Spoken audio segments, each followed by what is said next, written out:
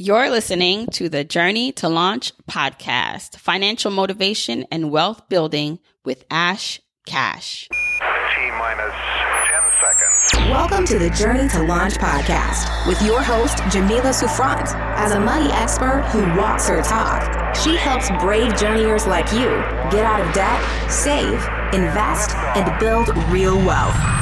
Join her on the journey to launch to financial freedom in 5, 4, 3, 2, 1. Hey, journeyers. Welcome to the Journey to Launch podcast. Buckle up, get in the rocket. We are taking off. Today, I have a special treat every week. Have you noticed that every week is like literally a special treat for you? I mean, come on now. I love bringing you content that is going to motivate you, keep you encouraged, and give you the real on what you need to do to reach all your financial goals and life goals.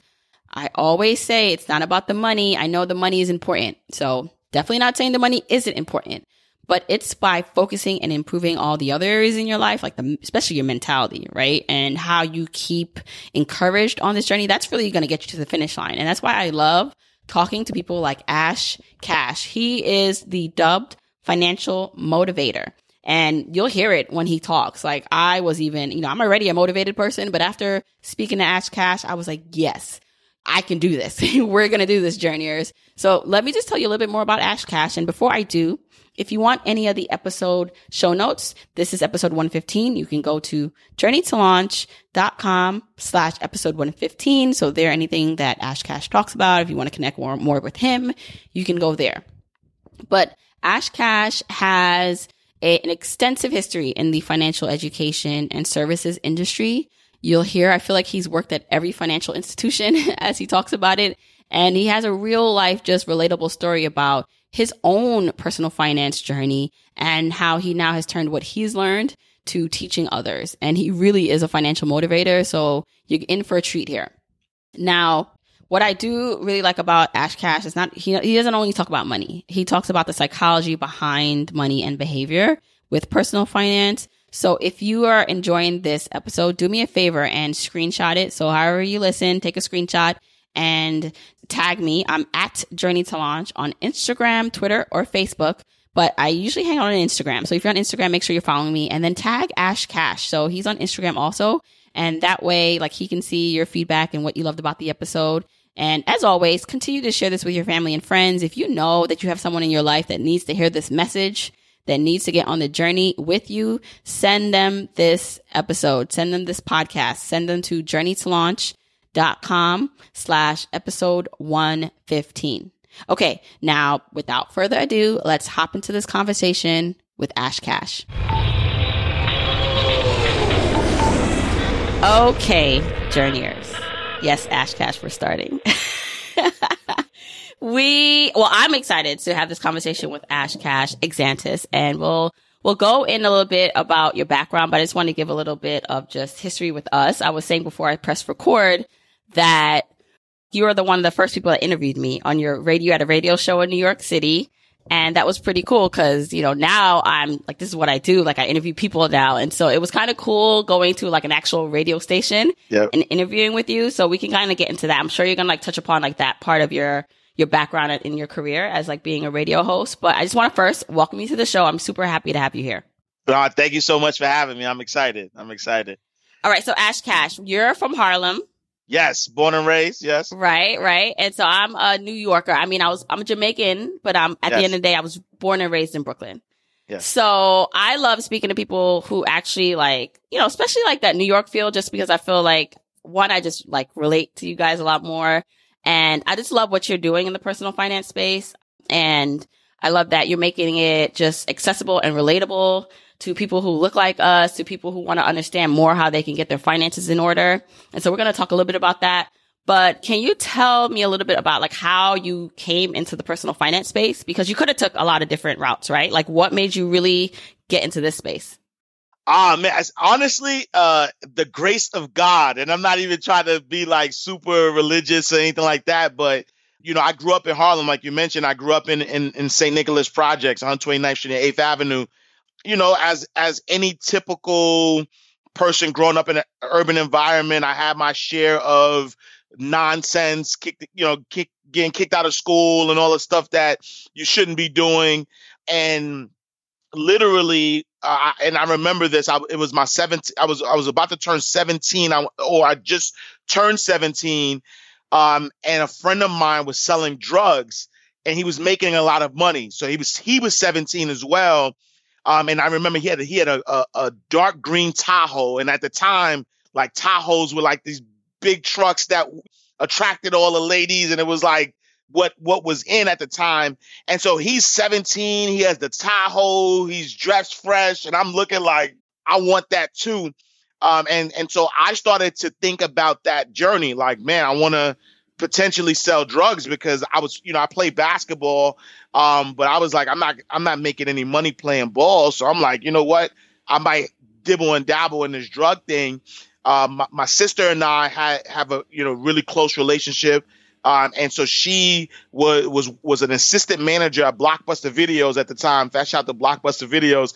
And her and I almost had a fight, like a physical fight, arguing because I was telling her the direction I was going to take. And so long story short, she wound up saying, if I could get you a job at the video store, would you forfeit, this idea of doing the wrong thing? So I was like, yeah, if you give me a job, then I'll do it. And so she wound up getting me a job at 17 at the video store, which at the time I was only supposed to be working like one day because I was still in high school or whatever the case may be. Luckily, because of her connections, they didn't mind me working, the night shift. So I worked like 4 days. So I was making decent money.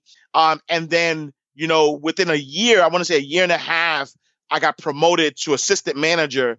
And one day, one of the assistant managers came in, and she was working two jobs. She was working at Chase Bank at the time. And so during the day, she was working at Chase. And then in the evening, she was working at Blockbuster Videos. And one day she came in and said, hey, my day job is hiring for tellers. And so, if anybody's interested, just give my name, go down there. And so I was like, man, I can't really go that far, working at a video store. So I said, let me try this teller thing because I can make more money. And the rest is history. I was 19 years old when I got the job as a teller at Chase Bank. And that opened up my eyes to everything. It opened up my eyes, growing up low income. I now had access to wealthy people, like to be able to take transactions and to see a balance, and even to see a balance of $100,000 or $20,000 at 19 was a big thing for me, because I never saw that much money in one time, and so it started opening my eyes. And then from there, the rest is history. I did everything in banking: teller, personal banker, private banker, branch manager, CEO of a credit union. Decided that in 2008, 2009, I didn't love banking anymore because of the pressure they were putting on us from the Great Recession. Started to volunteer to teach financial education in high schools. Fell in love with teaching financial education. And so, Oprah says, find something you love and then figure out how to make money from it. And here we are today. Yeah. Okay. So shout out to your sister. Yeah. Because I feel like that's what a lot of, kids need. Like, a lot of times you are faced with this decision, and sometimes it's just like one decision, and like, because they're decision trees, right? Like one decision then leads you to another set of decisions. And then before you know it, you're kind of like deep in this like rabbit hole of mess. So shout out to your sister, for looking out for you in that way. And then what I really love is that, for a lot of, people, for especially like youth in the inner city, what they need to see is just an example of something. Like they need that seed to be planted, and not just kids. I think this is just anyone, because there's so many things that like we don't know what we don't know. So we don't even know to look out for it. So I think it's pretty cool that like, because you were a teller, then you realize, wait a second, like not only like the drug dealers and like the people on the street have money, like there are people who are legit that are making money, that have money. And I think that's pretty cool. And that's kind of, I think, the basis of what you're doing for people. And what I'm doing is just like, I want to plant the seed that, do you understand like what you can create, you can live a nice life and make good money and be wealthy, mind, body, spirit, all those things, if you work at it, right? So we're going to talk a little bit about that. So let's kind of go back. So you mentioned you had a lot of receipts for like some of the jobs that you did. So it primed you really well to like be a personal finance expert, but you mentioned that you were a credit union. You worked at a credit union, or you managed one. Yes. What was that like? Because was this like you said it was a Queensbridge Housing Credit Union. Yeah. Like, what was your primary role there? And was it mostly to like help people like with the basic finance stuff, like just opening accounts and budgeting, or how was that? Yeah. Yeah. So, at the time I was working at Citibank at the time as a branch manager.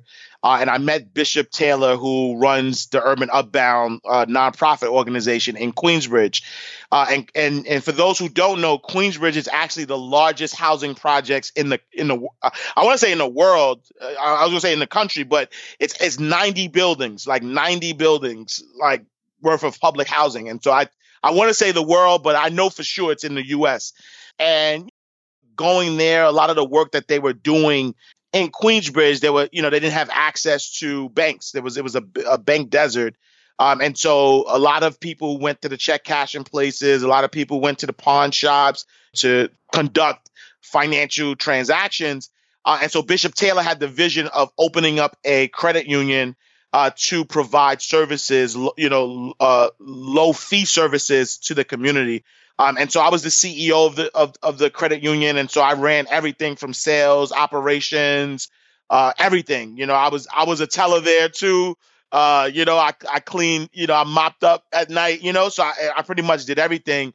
And it was a great experience because I already had the experience of running a financial institution, because even though I worked at the Chases and the Citibanks and the Bank of Americas and things of that nature, as a manager, you run your own P&L for that center.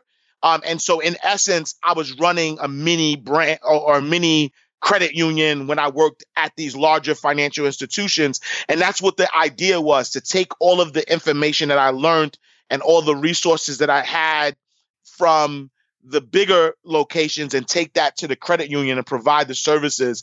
The reason why I wound up leaving and what was kind of frustrating was that when you look at the bigger financial institutions, they have the money, they have the access, they have the resources. And this small shop, we couldn't take the same type of risk that, a bigger institution, because a risk that we take at a small credit union could bankrupt us, right? So I'll give you an example, like working at the bank. At Citibank, I had $45 million under assets under management, right? So I managed a $45 million branch. At the credit union, I want to say we had $2 million maybe, And so that's a big disparity, even though I'm the CEO of this credit union, but I'm managing $2 million. And so if I make a bunch of bad loans, it could really take us under. So it was a great experience. But I realized that if you really want to help, you need capital, right? You need that capital to help. And that's why I decided to kind of go a different direction. Right. So do you remember how many members you had at the time when you grew it to? I want to say it had to be like maybe 2,000 to 3,000 members we had. I think that once the credit union opened, there was a lot of people who joined the credit union and had small balances. But then active members, we probably had 500 to 1,000 active. Right. And, I'm just thinking, so, the whole basis of what I want to show people and like take them through this journey is that like financial independence is a possibility. Now, I understand though that for some people, like that is a far off. And I don't want to say it's not achievable. I never want to say that for people, but it may be a harder uphill battle. And you like directly worked in communities that you saw, like, I'm sure you can like, give examples in general, like how it costs to be poor. Like it's more, and I saw this great video. I forgot like where I saw it, but it was just like, it costs more for like a poor person to be poor because of all the fees and things associated with their banking versus someone, who has the money. I want to talk about that a little bit more when we specifically talk about financial independence and like, is it really possible for all people? And like, we can kind of go back and forth with that. But I just think it's interesting. Is there something that you saw or like something that you realized, like this is what, like people need this, like in order for people to be successful with their finances, like they need this. Was there something that stood out for you that you're like, wow? Like, oh, absolutely. Without a doubt. This is why I enjoy what I do, right? Because how the song go? Can't nobody tell me nothing, right? Yeah. You can't tell me anything. Like I'm not sitting here from a space of like I didn't grow up in Parsippany, New Jersey. Like, right? Like I've never been to Parsippany. It just sounds Shout like out to Parsippany. I used to work over there. Yeah. So, it just sounds like a nice place. But I didn't grow up there. You know what I'm saying? And so I was once somebody who didn't, who had a poverty mindset, lived paycheck to paycheck, and couldn't make ends meet.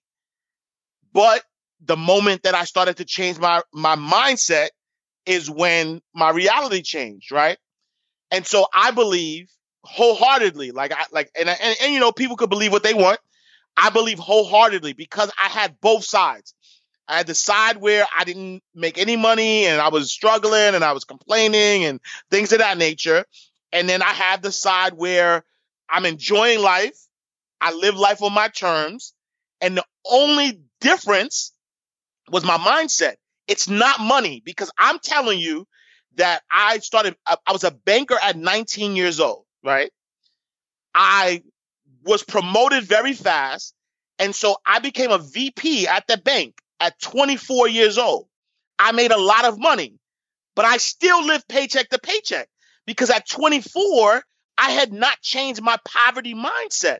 And so at 24, I think I was making $60,000 or $70,000 base. Plus I was in a sales role. So I got commission. I never had money.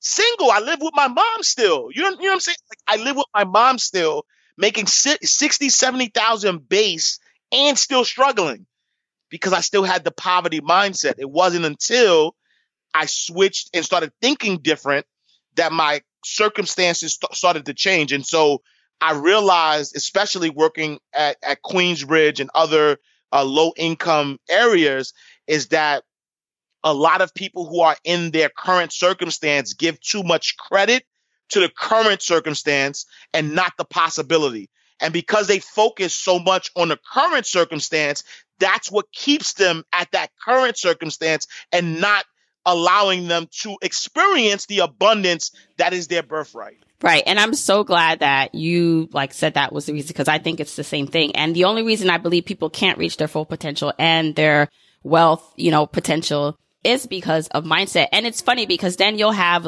people, and I get it. I'm not trying to be insensitive to people who can't get out of that mindset, because in their reality for them, what it seems like to them is that and this is true, there are systematic things. There are a lot of things that, are not, set up for certain people to prosper. But I do believe that, especially with all the tools available now, free tools at that, like the podcast and internet and, role models that they can look to and say, wow, this person did this and they're just from a background like me, that I do think it is possible for anyone if they choose to believe it's possible.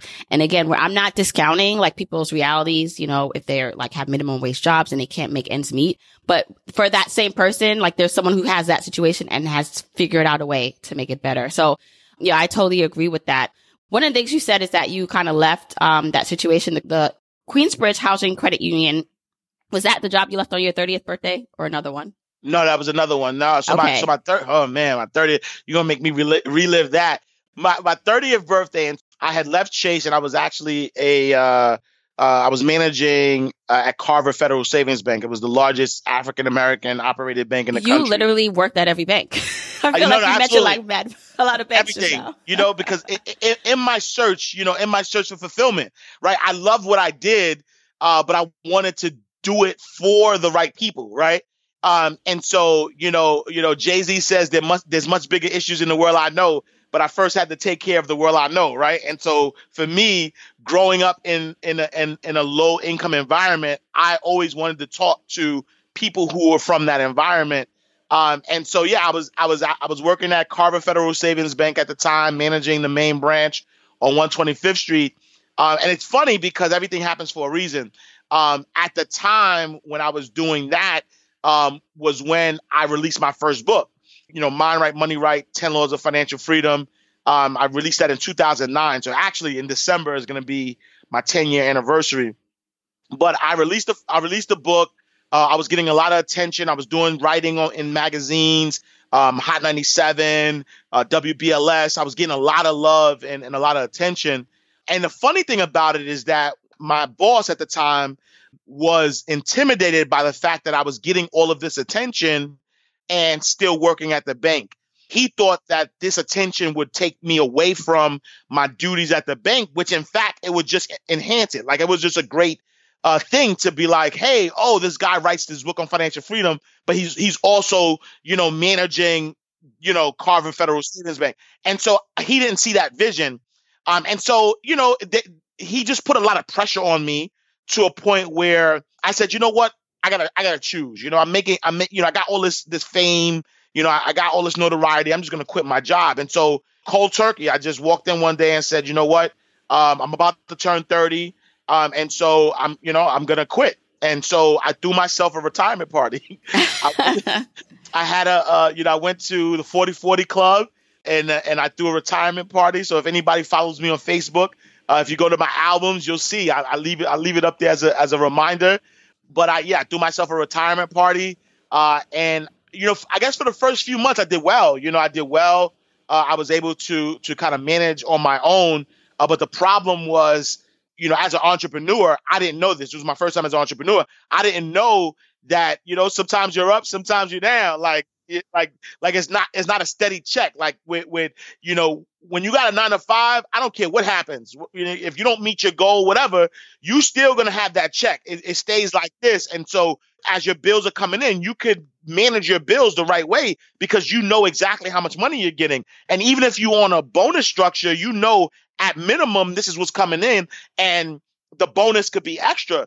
When you're an entrepreneur, you could make a lot of money one month, and then the next month it's like the desert, and that's what happened. Like I was making a lot of money. I'll do like a speaking gig, or I'll get a contract to teach, to teach financial literacy. But then, I didn't realize that there were like down times as an entrepreneur, especially as a finance person. I want to say starting in May to like September, like you scrambling for gigs, at the time, like it's like, because majority of my income was from speaking and doing workshops with kids. Right. And so nobody's booking a speaker, nobody's doing workshops. And so May, June, July, August, like for 4 months, I'm like, what's going on? And so I got to a point where like I couldn't afford my mortgage. The house was on foreclosure. So I had to short sell it. Like I had to was it sale in lieu of foreclosure? Like I had to, I had to do a short sale. My car was in the process of getting repoed. Like it was a lot going on at the time.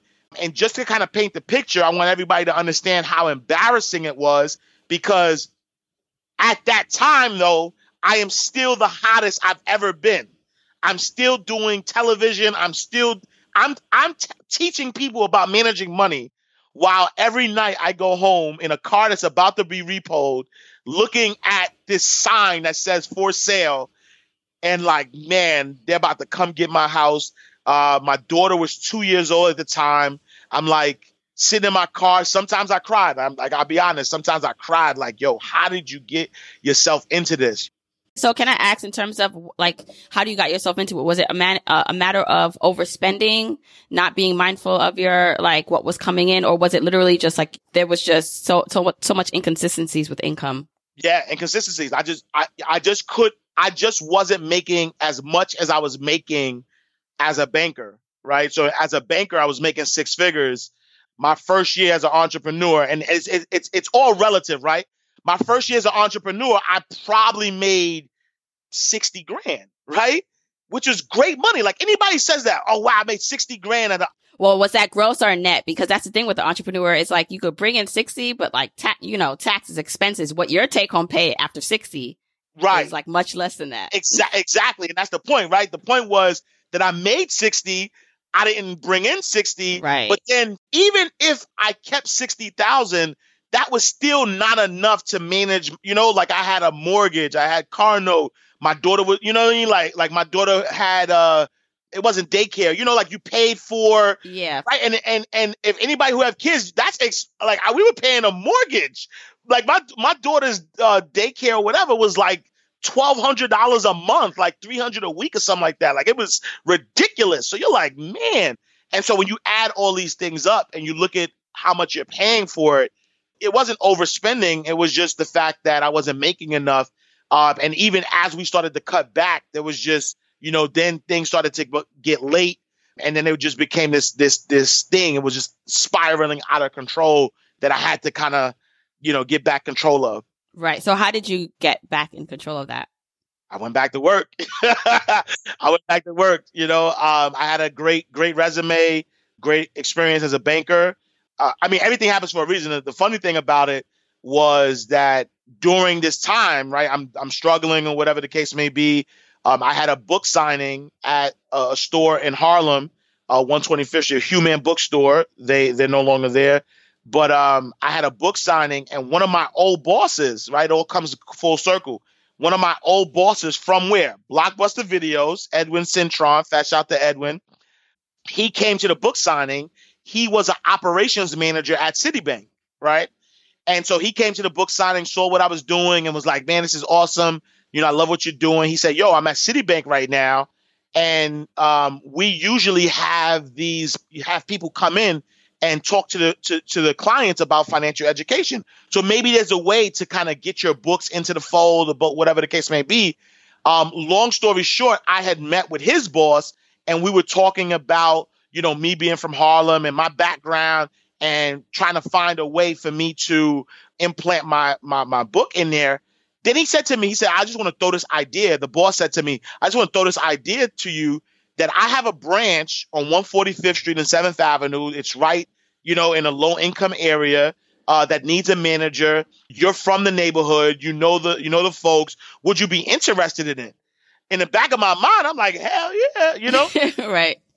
But I didn't want to seem desperate or whatever. So I was like, let me think about it or whatever the case may be. Long story short, I managed a branch at Citibank, changed my life, right? And so I'm gonna give y'all a thing about how when things happen to you, don't necessarily look at it as a bad thing, because it could be a good thing, right? And so let me tell you how this decision became a blessing. So now the house that I owned was a 2-family house, right, in the Bronx, in the Wakefield area of the Bronx, right? And at the time, my mother-in-law lived with us. So it was, my wife and I, my daughter, and then my mother-in-law had the bottom apartment. And so because, we were going through the whole foreclosure thing, when that happened, my mother-in-law moved out, right? Because she's not going to wait for the home to be foreclosed. She's going to find an apartment, a place to live. So she moves out. I wind up getting a job now, right? And at the same time, President Obama had the Making Home Affordable Act, right? Because my home was now underwater, right? So like I owed more than the house was worth. I wound up applying for the Making Home Affordable, where they would forgive me for any amount that's underwater, right? And so now, I might have been paying exuberant amount in my mortgage, but now that I had the job, I was able to afford the mortgage. But when they remodified the loan, they wound up remodifying it at a price that was really, really low. And then now I have this extra apartment that I now rent out to a tenant who pays me what my mortgage was. And so instead of now having to use this money to pay my mortgage, I had my tenant paying my mortgage, and the money I would have paid for for a mortgage, my wife and I just started to stack and save. And that was the moment, the light bulb moment that I realized that, man, I was doing it wrong. I need to change my relationship with money. Instead of working hard for money, I need money to work hard for me. And I realized that residual income, doing something one time, or passive income was the way to go. And that's what changed my life. That's what allowed me to go from Citibank to the credit union. But then when I decided to leave this time, it was like, all right, I'm good now because I still have this tenant. I started to write more books. I started to do things that created residual income for me. And now I know that at minimum, I get money coming in without me physically having to work. And so anything I physically have to work for is bonus in order for me to stack or to buy more assets or create more things that will give me the residual income. Right. Now, that's an amazing, just story. And there's so many lessons here, because what I love is, I'm in a situation where I left my nice, comfortable job. And I don't know if before you left that first job at 30, if it seems like you just went in and was just all right, I'm out. It wasn't really you maybe planned in advance for it. But in general, though, I always say like the worst case scenario is that you go back and get a job, right? Like, I mean, and hopefully, you know, you haven't burned bridges. You're still qualified in your field. You're kept up with people in your field and what it is. Cause I always say the worst case scenario for me is if we know we can't make this work, that I would have to go get a job. But I love the fact that you brought it full circle. Like you said, how things worked out in your favor. And like you said, things don't happen to people. They happen for you if you can realize that. And so with every disaster or roadblock, there's a lesson or opportunity, and you have to see the opportunity within that obstacle. So I think that's like a great story. So, all right. So now you have the job, stable income coming in. Now you decide to take another leap back into full-time entrepreneurship because this time you're more prepared, right? You got that baseline income coming in. You're using real estate as a means to cover a cost. So what was the plan this time? Did you say to yourself, all right, this time I'm going full out and I'm prepared for this leap? What was your thought process? You know, I always knew that I didn't want to work for someone because long term, it wouldn't give me the financial freedom that I wanted. And so this time around, I said, you know, how can I position myself in a way to not need a job, you know? And so having the real estate, being able to write other books and my other books started to do well. I really just looked at my number. I looked at the number. I said, how much money do I need a month at minimum to manage my expenses? How much money am I bringing on a passive basis to meet those expenses?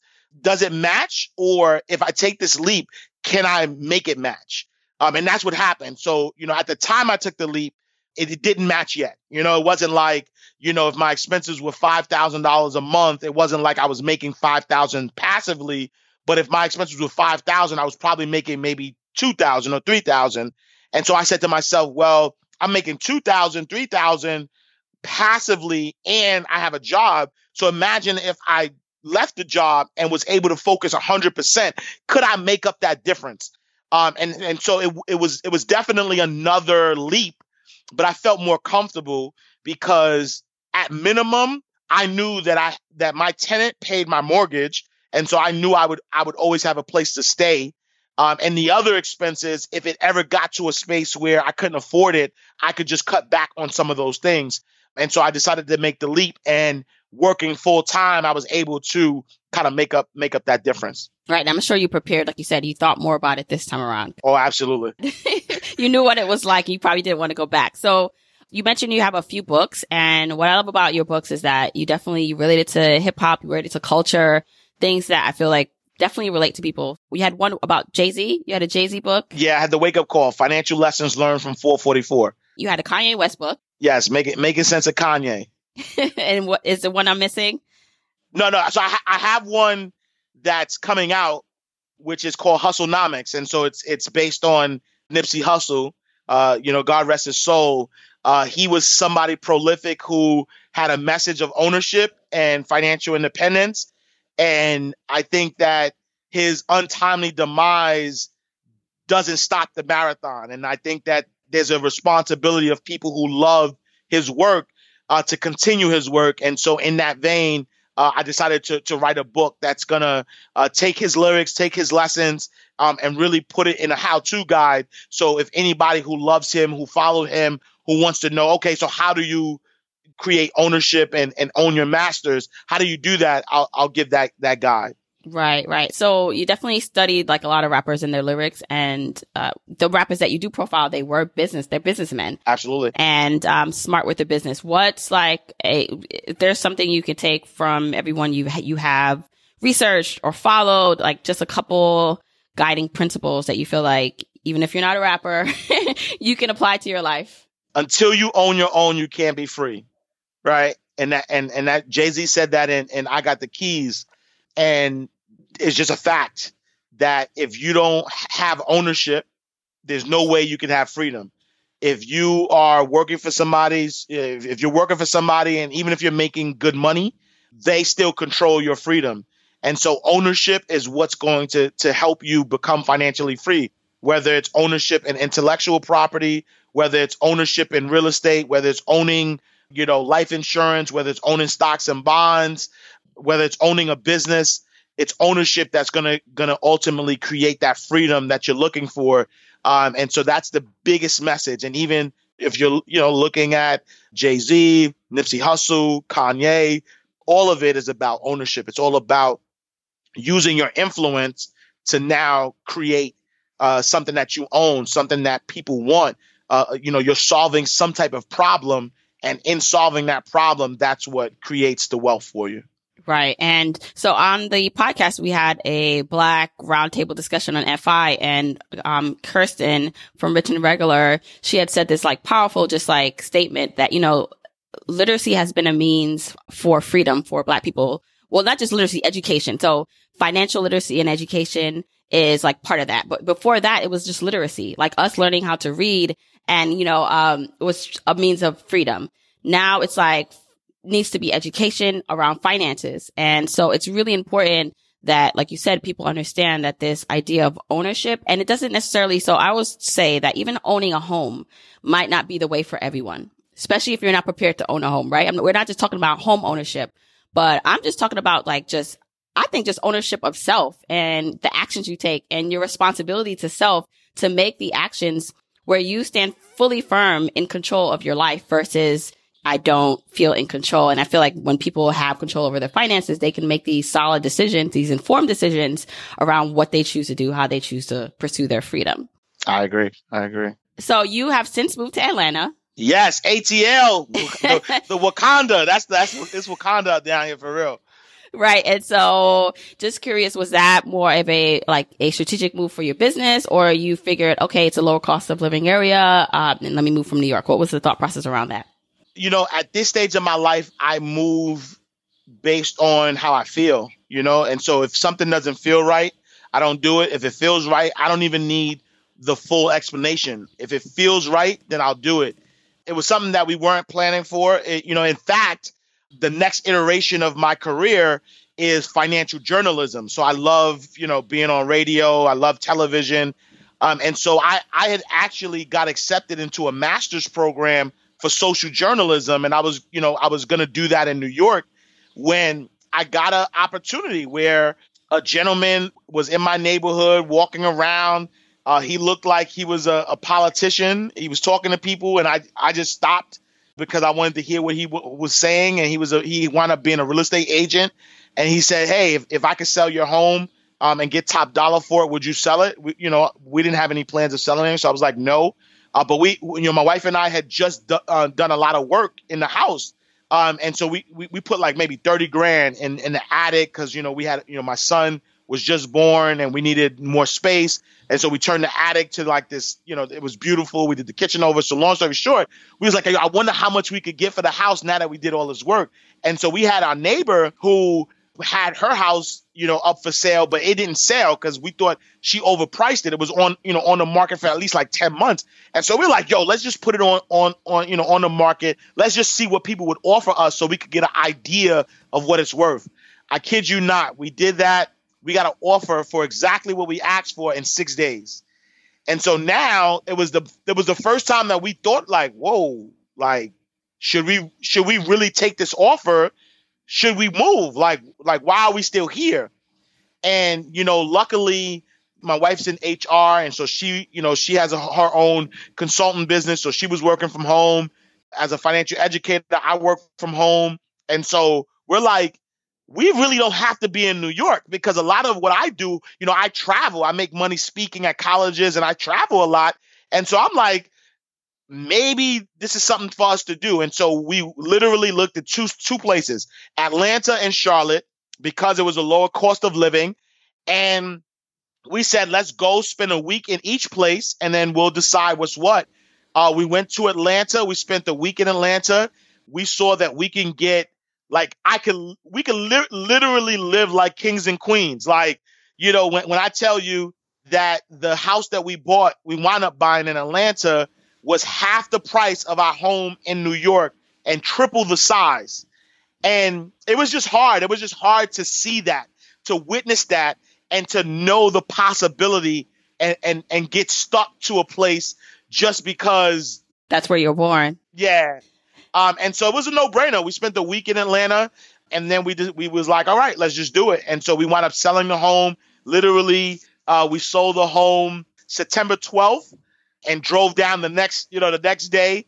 And, we got to Atlanta September 14th, closed on our new home in October 14th. And it's been great ever since. Right. And that's amazing because I feel like a lot of people, and I'm guilty of this too. I'm someone who likes like comfort and kind of my surroundings and knowing what I know. And so is my husband. And I toyed around with the idea of what would our life look like if we moved somewhere else that was not so expensive? And one of the factors for us is, we have 3 kids and it's nice to be around family because that's pretty huge for us, especially because they're so young with that kind of like support system.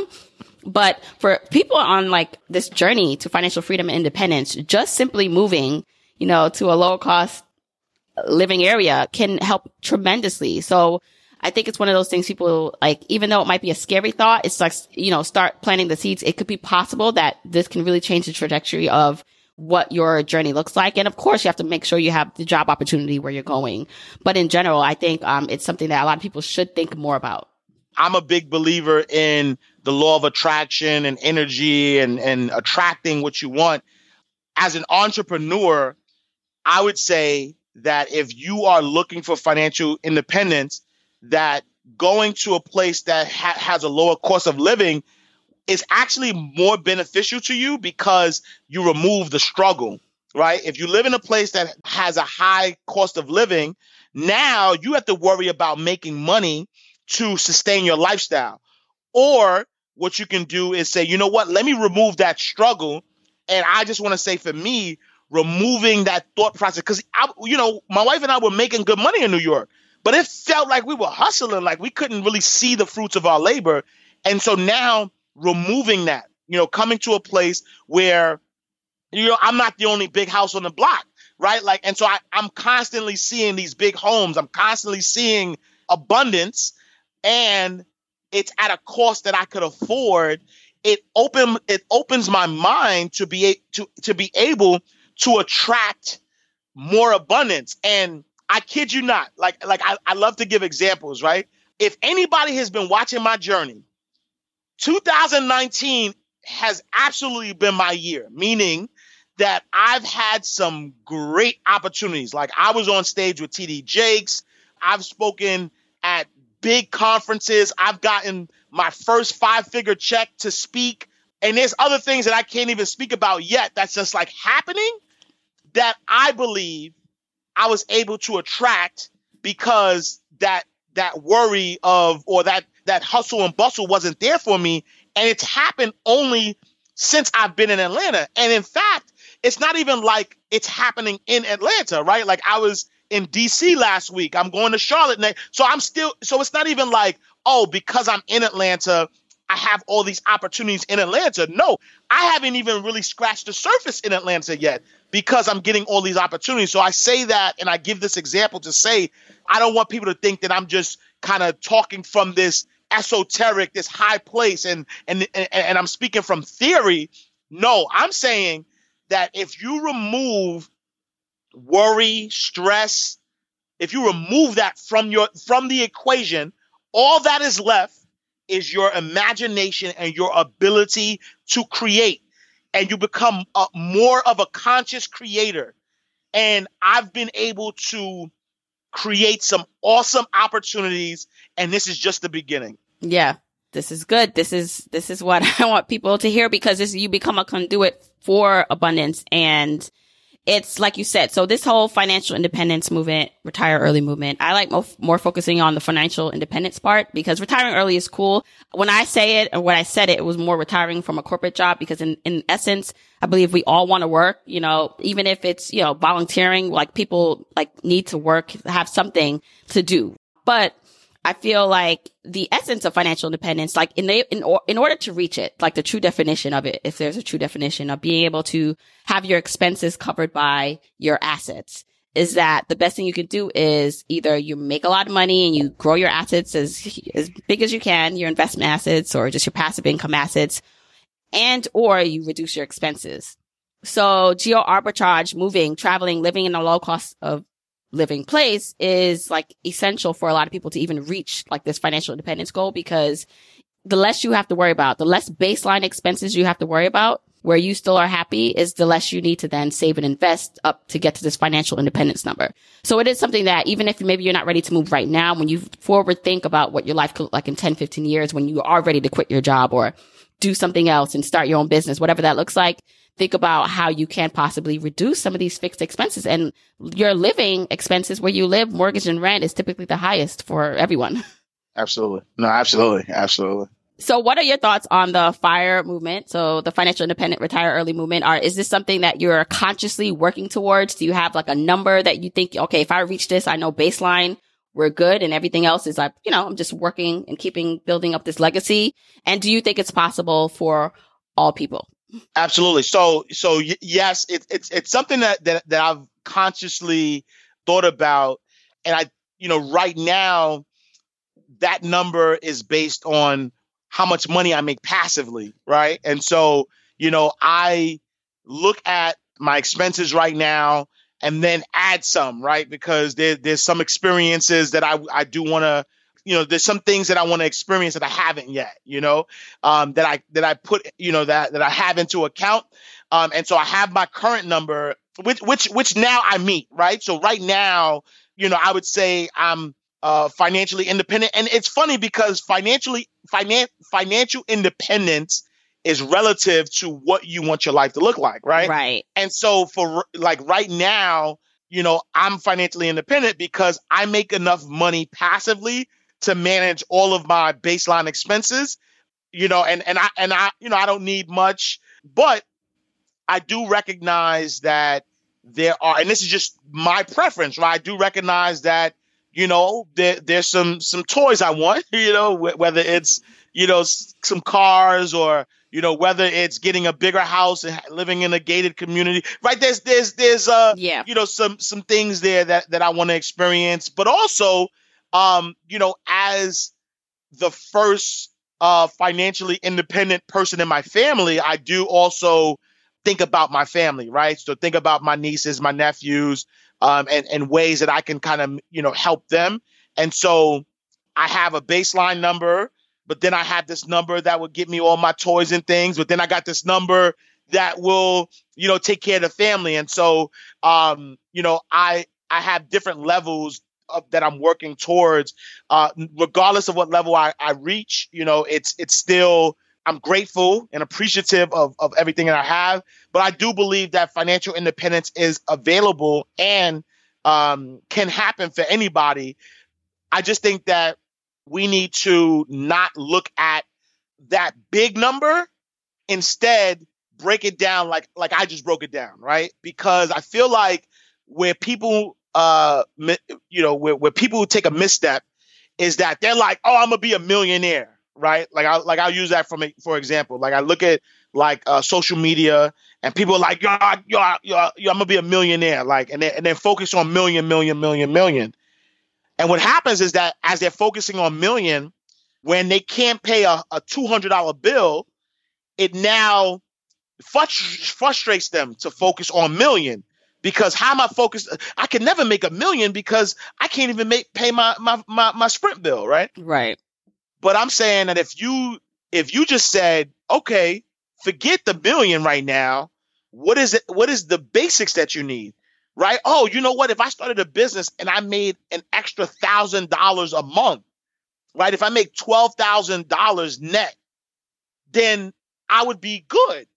Then make that your first goal. Make that $12,000 first. And now when you are able to experience $12,000 extra, you're living the life. Now you say, you know what? It would be good if I had a Mercedes-Benz and it takes me this amount of money to do that.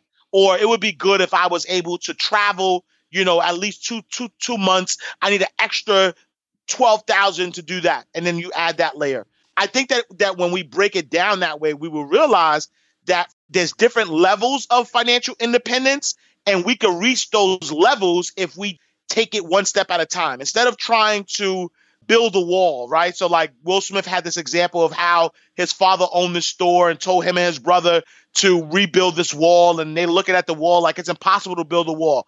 His father said, listen, stop focusing on the wall, focus on one brick at a time. Make sure that this is the best possible brick that you can make it. And once you make it the best possible brick, you move on to the next brick and the next brick and the next brick, and eventually you'll have a wall, right? And I think that's what we need to do. Stop focusing on the big wall. Focus on, like, what is that brick? What can you do today to get to this first level? Do that, then focus on what gets you to the next level. Are there going to be times where you skip levels? Absolutely, right? I might start here at level 1, and because I'm focused and I'm doing what I'm doing, abundance comes in, and now I'm at level 5. I didn't have to go to level 2, 3, 4. That's cool. Yep. But at least start at a space where it seems achievable to you, because, the truth of the matter is that you're not going to attract what you don't believe in. Mm-hmm. And so for me, even being introduced to the law of attraction, when it first started, I couldn't attract $100,000. That wasn't real for me. But I could attract an opportunity, or I could attract, a person, or I could attract small things. Then when I was able to attract the small things, I was like, man, I wonder if I could attract. And then I started going bigger and bigger to the point, like, now, like, I know, I'm like, all right, I'm a conscious creator. I could create anything, right? And I believe I'm anything. Like, there's no limits to that, Right. Well, you're building up your confidence in that. And like you said, it's really like the belief. And we're not talking about like just believe it and sit down and it comes to you. We're not talking about that. You got to put in the work, to do it, but you have to believe in that kind of work. And yes, I totally agree in breaking things down. And it's good to hold the vision, right? It's good to hold the vision of what financial independence looks like and how much money you need to do that, but break it down into smaller steps, achievable steps. And so for some people, that's getting out of debt first. Then that's going to be investing and saving up, some fund, FU fund. Maybe they want to leave their job, so they need to be able to like save up money to do that. And so there are different levels where you will then be able to say, wow, check that off. And it doesn't feel like, wow, I'm doing all this work and I'm not at $1 million, $2 million yet. Right. So I love that advice. Thank you. So now, where can people keep up with you, follow your journey, see all the amazing things you're up to? Yes. So my website is a wealth of information. You'll get everything that I'm working on my website. If you go to IamAshCash.com, and I'm also very active on social media. So if you go to Twitter, Facebook, Instagram, my handle is IamAshCash. Yeah, and I think everything is there. You'll be able to see everything that's going on. And I will link everything in the show notes for people. So Ash Cash, thank you so much again for coming on the show and sharing this wealth information with the Journeyers. Thank you so much for having me. I'm excited. Thank you for everything that you're doing, because we need more of this information out there. I appreciate you. I really hope you enjoyed that conversation with Ash Cash. I hope you right now, after you listen to this, you take some action in your life. As I always say, I love that you get motivated. I love that you get encouraged, because that's the goal, to give you that fuel to keep you going. But now act. Do one thing today that's going to put you closer to your goals. Act, Journeyers. You can do it.